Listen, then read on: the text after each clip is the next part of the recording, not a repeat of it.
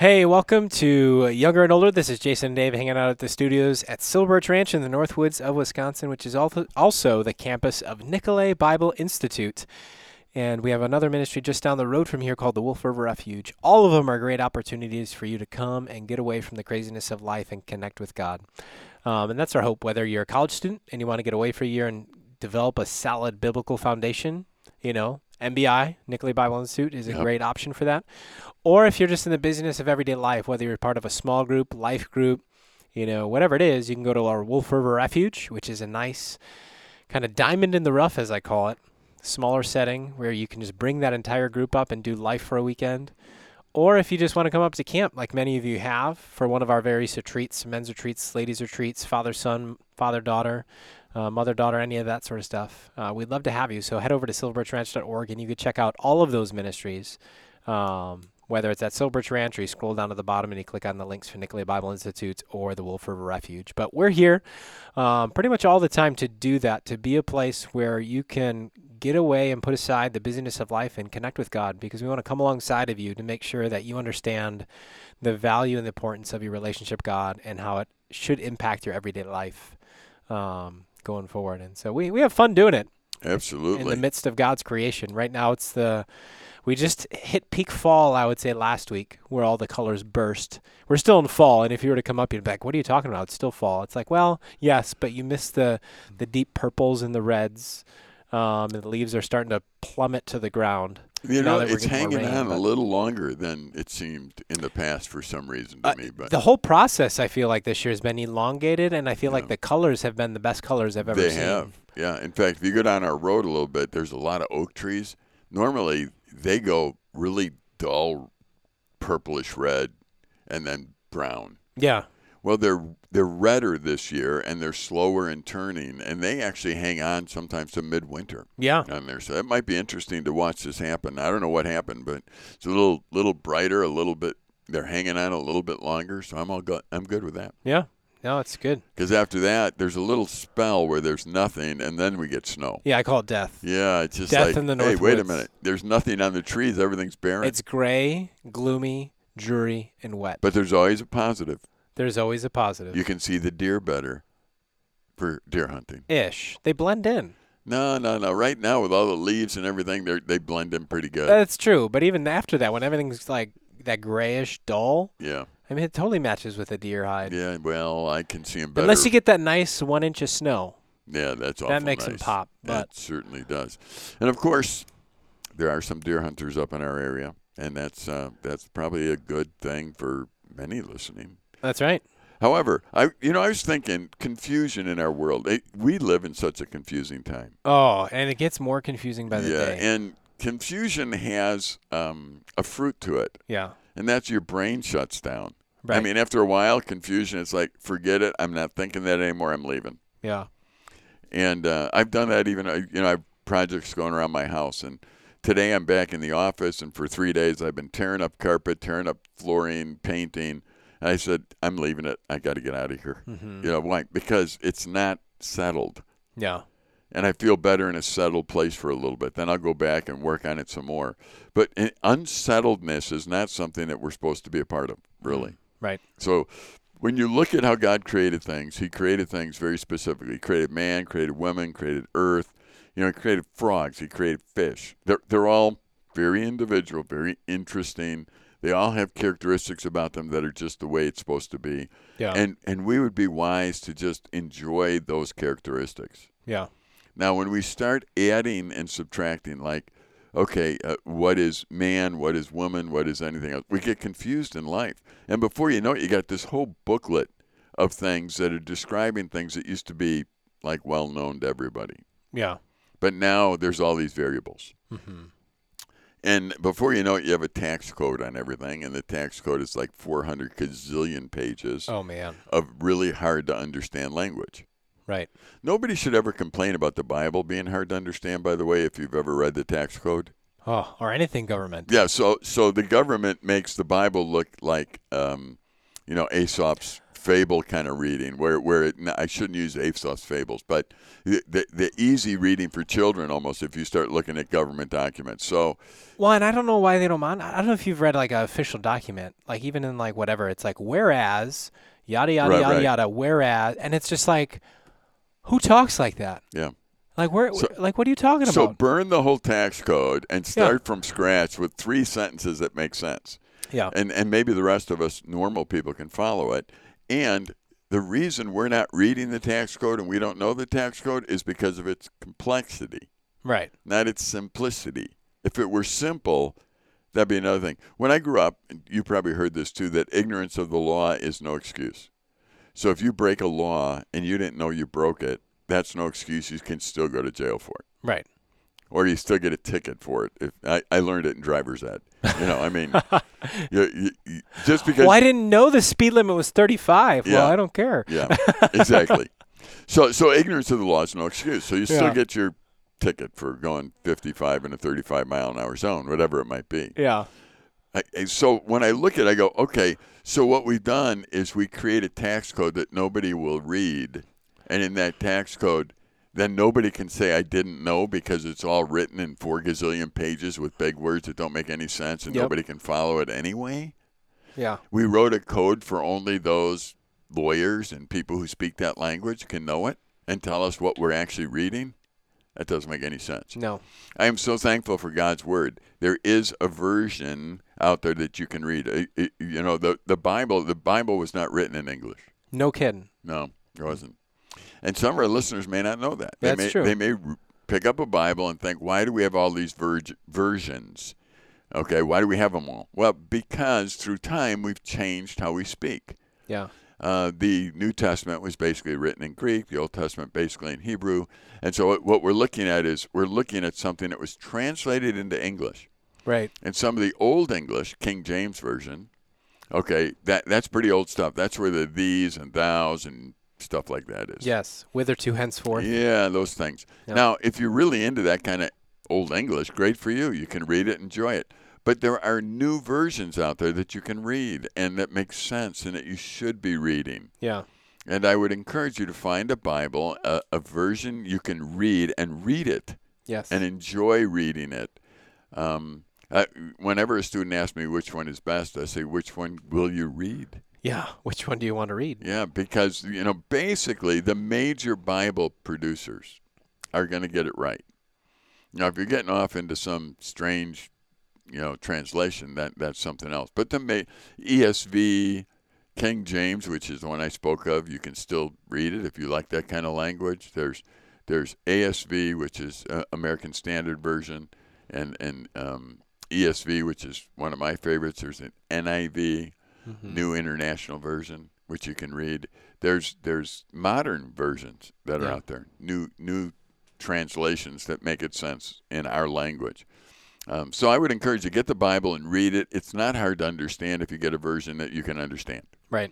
Okay, it's not like the tax code. They're not updating the tax code in simple language, but they've updated the Bible because the Bible's far more important than the tax code. And if they ever get the tax code thing right, they would basically burn it and go back and say, let's just take 10% of everyone's income or something, and we're done with it. Now everyone knows what it means. That's right. I need the message version of the tax code. Yeah, you need the message version, please. And probably that's not going to work. You're going to end up in jail That's somewhere. right. That's right. Because I did call years ago when I did taxes. My wife does them now. I did talk to an IRS agent and just say, when you write it so I can read it, I'll do it. Right. And they just said, what? I said, I have a master's in education, and I can't read what you wrote. Yeah. I mean, what do you mean by all this? And it was like, well, that's not our problem. Whose problem is it? I am a citizen of the United States trying to pay taxes. That's Whose right. problem is it that I can't read this, even though I have a master's in education, and I know how to read, and I know what big words are, and I understand all that, and I still can't understand what you just said? Right. Yeah, it's crazy. Crazy. I've never found that in the Bible, though. So if you are finding that, please pick up a Bible that makes sense to you, because that is kept up with the times far better than the tax code. I agree. Now, speaking of those who the world looks at and says, these people are smart, we have some. Warren Buffett is one of those that people look at and say, here's a guy that seems to know what he's talking about. I'm not sure why they say that. He's got a lot of money, makes good investments. Sure. Has been, I guess, somewhat successful according to people's definition of success in life. Yep. What I'd like to do is read something to you that he wrote. Okay. And basically ask you if it's biblical or not, if this makes sense or not, if this is something. Because I found that all truth, no matter where the truth comes from, there's truth that can be verified in the Bible. Mm-hmm. You know, and as we go back to that, it's kind of like, should I discipline myself and not spend all my money on myself? Mm. You know, should I? Yes, you should discipline yourself. I can go to the Bible and show you that you should, and that the money that you have should be used to take care of your family, certainly to take care of others around you that are needy. I can show you what the Bible says. It's pretty simple stuff. Yeah. So someone who's not a Christian or doesn't read the Bible can come to that same conclusion because it's true just by observing. Yeah. You know, you should take some money that you make, if you make more than you need, and help widows and orphans. Anybody, whether they be a Christian or not, could look at that and go, well, that makes sense. Yeah. You know, I mean, but you're helping people who are needy. Okay. So since it makes sense, you know, the Bible actually says it as well and backs up that. So even though someone who's not a believer might say something, it doesn't mean it's all wrong, because they might have discovered something that's true that the Bible says is true as well. Mm-hmm. So Warren Buffett might have said some things, but he said life really comes down to 4 simple words. Okay. 4 simple words that we need to understand and apply in our life. Let's see how simple they are. Yeah, let me see. Now, as I read these, I don't see 4 simple words. I see 4 statements. So I'm trying to figure out what the simple words. I'm sure he's got it boiled down to simple words. So I'm trying to figure out what he's trying to say. Wow, it's so simple. He's leaving you speechless. I know. Yeah. But here, happiness lesson in 4 words. The biggest lesson on happiness from Buffett's speech stands the test of time, is especially appropriate in age of quiet quitting. Do what you love, he says. I get to work in a job that I love, but I've always worked at a job that I loved. I loved it just as much when I thought it was a big deal to make $1,000. I urge you to work in jobs that you love. I think you're out of your mind if you keep taking jobs that you don't like because you think it'll look good on your resume. So are those the 4 words? No, they aren't. That's the introduction. Oh, I have that's the no idea introduction. what the 4 words are yet. I'm getting to them. No, but I do see a number 1 here. So this would be number 1. I just don't see it as a single word. So let me read it to you. Yep. His first one, you're aligned with doing the things you care about. That must be the word love or something that you love to do. Do what you care about, do what you love. Now, I this idea of love gets diminished all the time because the Bible makes everything about love. Yeah. So you can say, I love my job, I love my pizza, I love my horse, and I love my wife. Now, does that all fit? Well, I blame your generation for confusing. I mean, you guys are, what is love? Who sang that? I don't know. You tell me. That was your I generation. don't know either. Because so you guys were questioning love. Was that a really good my time. rendition or a really bad one? I was actually hoping you would perfect it. I don't know. Since I don't even know who sang it. But I mean, you're right. We overuse. Well, there's a lot of terms in everyday life we overuse, but love, I would say, is one of them. Where it's just like, oh, I love pizza. I love you, Dave, and I love my wife. It's like, well, all 3 of those are very different meanings. They really are. And what's good about reading the Bible again is the Bible helps us understand that to a certain degree. Yeah. Those Bibles, the modern translations, though, still use the word love, even though the original translation really had 3 basic words for it. Yep. So it would be different if you read it in the original a little bit. Yeah. However, the idea of love, it's different for pizza. It's different. If I say get a job you love, what am I talking about? I would say you're talking about get a job that you enjoy doing. Okay. Is what that's how I would interpret, what you're talking about. Like, and I would say, here's my interpretation of that. We've talked about it on the show. It's like you haven't worked a day in your life. Right. Why? Because you love your job. Right. And so you love it so much that it's really not a job to you.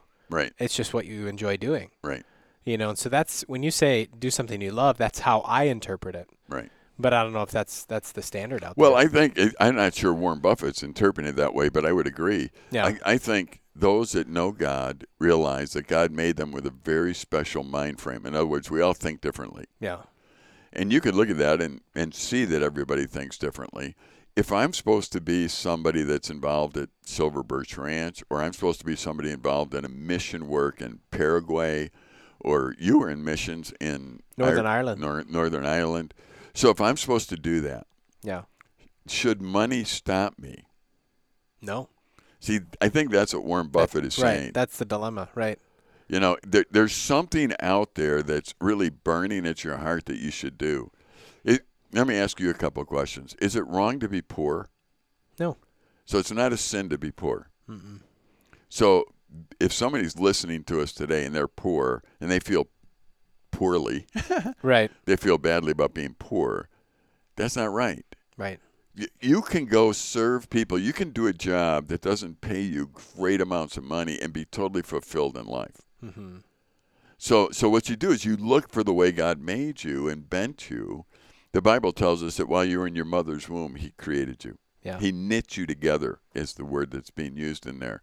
And therefore, he made you a certain way. There are people that look at art and, different pieces of artwork, and they're amazed at it. People listen to music, and they hear things. We had people that used to come to camp that could play the piano. They couldn't read music at all, but if you just hum it, all of a sudden they're playing like Beethoven or something. I mean, unbelievable at the piano. Yeah. And you sit there and you look at them and go, how do you do that? Mm-hmm. I have no idea how you just did that. Right. Well, that's their thing. Right. And maybe they should get into it since they're gifted at that and it comes easy. And, some people do sports and they're freaky sports-wise. Yep. Some are writers and some are just laborers. There are people that love to just serve other people. My mom used to love serving people out of the kitchen at Silver Birch Ranch, just serving them. Yeah. She didn't like the cooking part. Right. No, she didn't. She just loved serving them, though. Right. So she would always fall back on making chocolate chip cookies so anyone that came through, she could give them a cookie. She didn't say they were in the back anywhere. She would hand you one. She would look at you and go, come here, I got a cookie for you. One of those things. Yeah. Where she enjoyed doing that, and you could see it in her face. You could see the flour all over her. And she just loved serving in that way. You couldn't pay her to do that job. Yeah. Because she would do it without any money. She would do it for $4 billion a month, whatever it is. It wouldn't matter. Right. And that's the kind of thing I think he's talking about. Align yourself with doing things you care about. Let me read what they say about it. It said, when you do what you love, you create alignment between your work, your values, and the things that bring you purpose. And you can't have purpose without passion, which comes from the desire to make change, a difference for your customers, your business, or even the world. Teams that show up to work with passion and zest for what they do prioritize quality, excellence in their work. They feel more connected to the work they're doing and correlates directly to how your customer feels about products or service.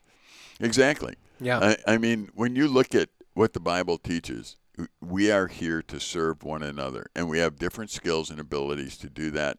As we do it, we're fulfilled in life. Mm-hmm. And everybody wants to feel fulfilled. Yeah. Everybody in the world, there's certain things that everybody strives for, and I've said it before, but one of the things that everybody strives for is significance. Yeah. And how you find significance isn't with money, Mm-hmm. but by serving people and understanding that service actually matters. Yeah. And the second thing everyone looks for is that it can never be taken away, security. They want to know that they are significant, that their life mattered, and that you can't take what matters away from them. Mm-hmm. So right away you got to figure, okay, if you took all my money away from me, would I lose my value, my significance? Mm. The answer is no. Right. So what is it that gives me my significance? Once again, that's why we want people to turn back to the Bible. Mm-hmm. Because the scriptures teach us that God, the creator and sustainer of all life, gave you your significance by knitting you while you were in your mother's womb. Yeah. You can't take that away from me. So if I'm not a talented builder, I'm not a talented artist, I'm not a talented fill in the blank, that doesn't take anything away from my significance. I look at what God put me on this planet to do, and I begin to do that. And in that, I find my significance. And since God gave it to me, it's secure. You can never take it away. Mm-hmm. Now, those that aren't in God's family, if you've never placed your trust in Jesus Christ as your Savior, you can't say that. Right. Because you got to align yourself with your house and your boat and your whatever. And hopefully you don't live in a hurricane zone, because that can take it away. Yeah, absolutely. We had some storms come through our place, and really through it all, you learn again what's significant. My wife has gone through cancer this year, and again, you learn what's significant. Yeah. You know, there are things that totally don't matter. Right. If you're a young person listening, I suggest you find the way God wired you. Forget about how much you will get paid. Head that direction and start doing that every day, and fulfill your passion. I would agree. Otherwise, a lot of, especially young people. I mean, it's more than just young people, but I see it a lot of people, even my age, and I'm 37 now. And they're still not doing what they want to do. Yeah. Because they feel like they need to get themselves either financially set before they could do what they do, or in a position where, and I'm just like, why? Like, why can't you just trust, and just know that God's going to provide? And maybe it's because I've been in a situation where I've seen God do that, Right. not only here at camp, but even in my own life. And the problem is that within our current culture, there's always the temptation to look on the other side of the fence in the different circumstances that people have. And so you look over the fence, it's like, oh, they got that. They have that. I want that. Right. Or, man, they can afford all that. I can't. Right. Well, why can't I? Maybe it's something you got to wrestle through, but, God's put each of us in a situation where he's gifted us and given us a passion to do something. Yeah. And so I would question you, what are those things that are keeping you from doing it, and are they valid reasons, from keeping you from doing it? Because God created you to enjoy what you do. Not only that, but I'm sure that in some regard, what you do, there's probably some relational aspect involved in that. Yeah. Well, let's think that through. You have 3 boys. Yeah. As they get older, and how do you train them? I'll give you an example. When I applied to work, my first real full-time job was going to be a teacher, and I was being interviewed, and they offered me the position right on the spot. And after I interviewed, I said, "Okay, I'll take it," and I signed the paperwork. He goes, "Well, don't you want to know the salary?" I said, "Well, okay." Right. I mean, that was like a byproduct for me. Here's what I knew: Right. I was going to be a teacher. Right. Now I had to choose what school, who wanted me, what grade level, that kind of thing. That's what was important to me. Right. The salary, oh yeah, you're going to throw that in too, aren't you? And I thought, well, whatever it is, what I was taught is you manage it. Right. So whatever it is, you manage what you get, and you go forward. But it wasn't the salary that drew me into teaching. Right. I didn't even know what the salaries were. So I find it interesting, as your boys are growing up in your home, how do you train them that the passion for their heart, the passion that God puts in them, the skills that he creates them with, how do you train them so that that's more important than the money they get paid? Yeah. I think it's just even in the simple values that you teach subconsciously. Like, I even think of the way that I grew up, and at a young age, I knew that I wanted to do youth ministry. Part of it was the culture I grew up in. Sure. And the idea of service. And so, but I mean, by middle school, in junior high, I was already involved in helping younger youth groups. I was highly involved in my own youth group. So then by the time I got to high school, I was doing the same thing. I was still involved in ministry, and even to the point of being able to want to start my own Bible study with my own peers. And so every family does things differently, especially when it comes to finances. Some families decide to do allowances.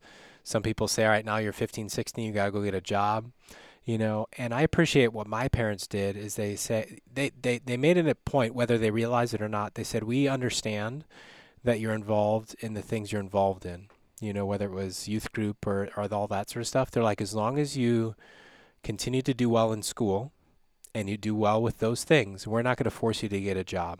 Right. And for me, that was huge, and some people might look at that differently, like saying, oh, they didn't teach. It's like, man, that taught me a lot. Why? Because then I worked even harder. And I wasn't, sure, I wasn't getting money, and so I didn't have to pay my own car insurance. And like I said, everybody's circumstances are different, but that stuck with me to this day. And I would say I was able to learn from that. And am I responsible with finances? Yeah.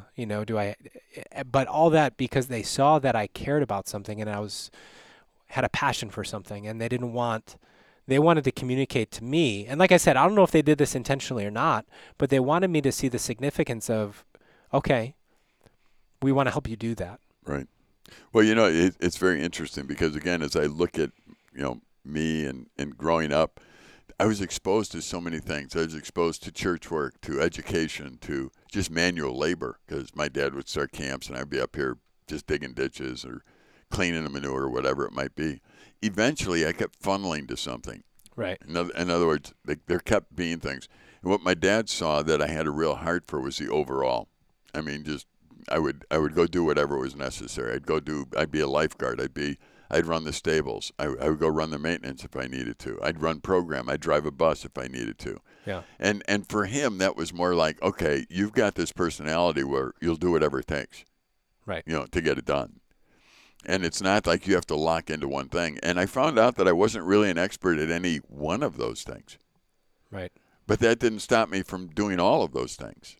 Yeah. Now, so it's kind of interesting as you go through. I think the exposure, if I had 3 boys in my family right now growing up, I would want to expose them to all kinds of things so I could watch them. Right. And try and identify. Eventually, my dad told me, I think you're a teacher. Mm-hmm. Why? Because every time you're talking with young kids, you're teaching them something. Yeah. Now, if you were to watch my wife around any young kids, she is always teaching them something. Yeah.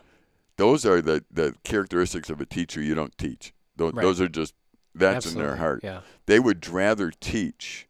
When I see something in a magazine or online, I go, I'll tell my wife, you should use this for when you're teaching that person. You should use this. Why 2 teachers in the same household are thinking, boy, this would be a good thing. Next year during junior camp, we should teach this. We should use this. We should.